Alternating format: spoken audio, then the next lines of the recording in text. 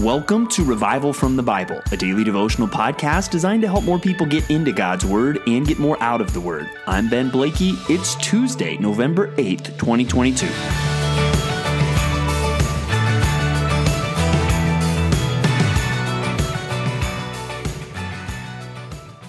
Do you know that you're a Christian? Do you have a confidence that you are headed to heaven when you die? Do you have a confidence that you will finish the race of the Christian life well?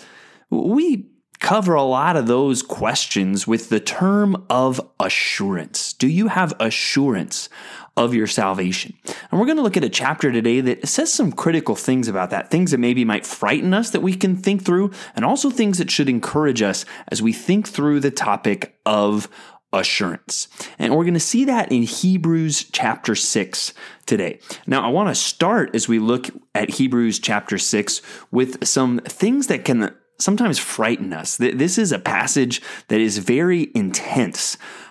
And we want to ask some questions about this. And I think sometimes this raises some right concerns in people. And sometimes we can get scared in a way, I think, by this passage that is not intended by the Lord through this passage. At the beginning of Hebrews 6, it says, "Therefore, let us leave the elementary doctrine of Christ and go on to maturity, not laying again a foundation of repentance from dead works and of faith toward God, and of instruction about washings, the laying on of hands, and the resurrection of the dead and eternal judgment. And this we will do if God permits. For it is impossible in the case of those who have once been enlightened, who have tasted the heavenly gift and shared in the Holy Spirit, and have tasted the goodness of the Word of God and the powers of the age to come, and then have fallen away, to restore them again to repentance, since they are crucifying once again the Son of God to their own harm and holding him up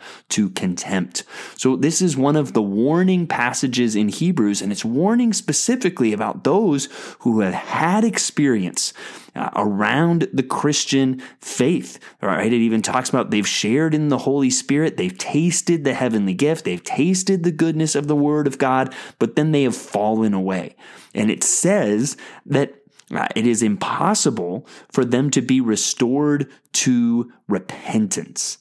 Now, that can be a very frightening passage. And that's where we need to realize there is a real warning there, because there are those, it kind of reminds me of the rocky soil, right? They hear the message, they embrace it, they instantly spring up, but when persecution comes, there's no root and it withers away. Right? There is a real warning of those who may taste of the goodness of the things around Christianity, but they never fully embrace it, and then they fall away. And here it's saying that's a dangerous thing, because it's impossible to restore them to repentance, and also it's a serious thing because it says they are crucifying once again the Son of God. I mean, it's bad when anybody doesn't believe the gospel, but those that have tasted and then reject the gospel, that is an extra affront to God. So this is a serious warning passage, but I want to warn us about misapplying it in a couple ways. Sometimes maybe you have a fear, oh no, what if that's me? What if I did something to offend God? Have I crucified the Son of God again? And now, is it too late for me? Is it impossible for me to be saved because I've done something? Well, I know many people who have thought thoughts like that. And that's where there's a key phrase I want you to look at in the passage. It says, it does not say that it's impossible for these people to be saved. It doesn't say that God won't listen to them. It says that it is impossible to restore them again to repentance. Okay, that they are not going to repent is the problem with these people. So if you are somebody who is saying, I want to follow God, I want to seek Him, and you're expressing repentance, well, then you are not who Hebrews 6 is talking about.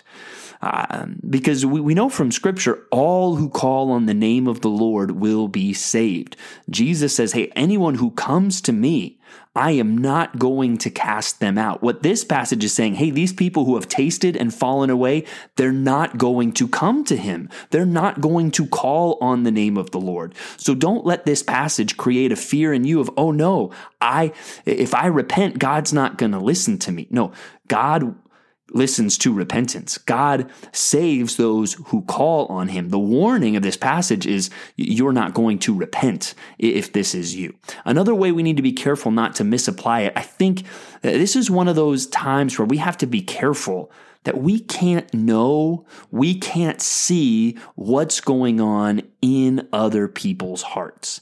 And so the warning I'm trying to say here is don't write off other people. And be very, very careful about that.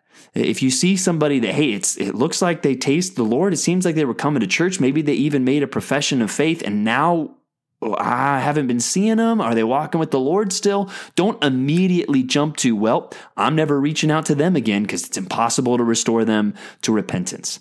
All right. Do you know what's really gone on in their heart? How much they've tasted or what they've fallen away? That's hard to say. And so I would encourage you not to be so quick to jump to, oh, well, this person, they were coming to church and now they're not. They must be one of these people who have fallen away. I'm not saying that's impossible. I'm just saying it's hard for us to know their hearts. And I think we should be very careful about writing off anyone as it being too late or impossible for them to be saved. From God's perspective, that may be true for some people, but we don't have God's perspective. We cannot see into people's minds and hearts. And so I think the best course of action for us is to continue to reach out to people with the good news of Jesus Christ and to remind them all who call on the name of the Lord will be saved, and to repent of their sins and put their faith in Christ. So it is an intense passage. There's a real warning here. There's a danger of tasting the things of Christ and then falling away from it. But let's be careful that we don't misapply that in ways of doubt or writing off other people. But now let's get more positively to our assurance. And there's some things here that I want to highlight for us, because even at our church, and I think in our culture, in the United States of America, where so many people call themselves Christians, it's important to emphasize passages in the Bible that remind us faith without works is dead. Even the demons believe and tremble. And if you say you have fellowship with the Father, but you walk in darkness, you lie and do not practice the truth. Our works can show, or really a lack of good works, a lack of fruit can show there has not been genuine conversion. But I think we need to be careful that we also don't go too far there to say, well, what reason do you have for assurance? And the first thing we think of is, well, look at all that I've done. I think that is taking things on the kind of the other end of the pendulum swing to too far of a place. The ultimate grounds of our assurance as Christians is Jesus Christ and what he has done. And that's really what we see at the end of the chapter. The reason we can have confidence in our salvation is because of what Jesus did for us. And it talks about these two unchangeable things, referring to God's promise and God's oath, that it is impossible for God to lie. So we who have fled for refuge might have strong encouragement to hold fast to the hope set before us. We have this as a sure and steadfast anchor of the soul, a hope that enters into the inner place behind the curtain, where Jesus has gone as a forerunner on our behalf, having become a high priest forever according to the order of Melchizedek. So our assurance is ultimately grounded on this anchor of assurance that we have that is based on what Jesus Christ has done for us, our great high priest. That is the ultimate ground of our assurance. Now, our works can help support that, as we see in books like 1 John or James. They affirm, I see God working in my life. But the first and foremost ground of our assurance is the truth of Jesus Christ and the fact that God keeps his promises. And so I want to encourage you with that today. And some of you may struggle a lot with assurance, and I hope this helps you. Some of you listening to this, you're saying, I don't really struggle with that. I have assurance of my salvation. Today, I want to encourage you, okay, if you have assurance, is it, as we often sing, is it blessed assurance? Has assurance become just an academic thing for you? Yeah, I know I'm saved. I know I'm going to heaven.